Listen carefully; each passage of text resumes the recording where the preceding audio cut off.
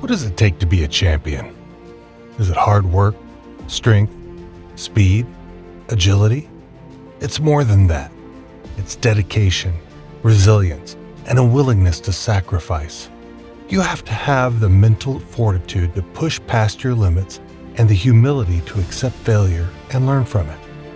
You have to be able to visualize your goal and have the courage to take the necessary steps to reach it. You need the discipline to stay focused and motivated in the face of adversity.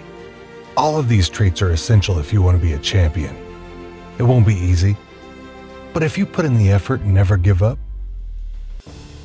you can make it happen.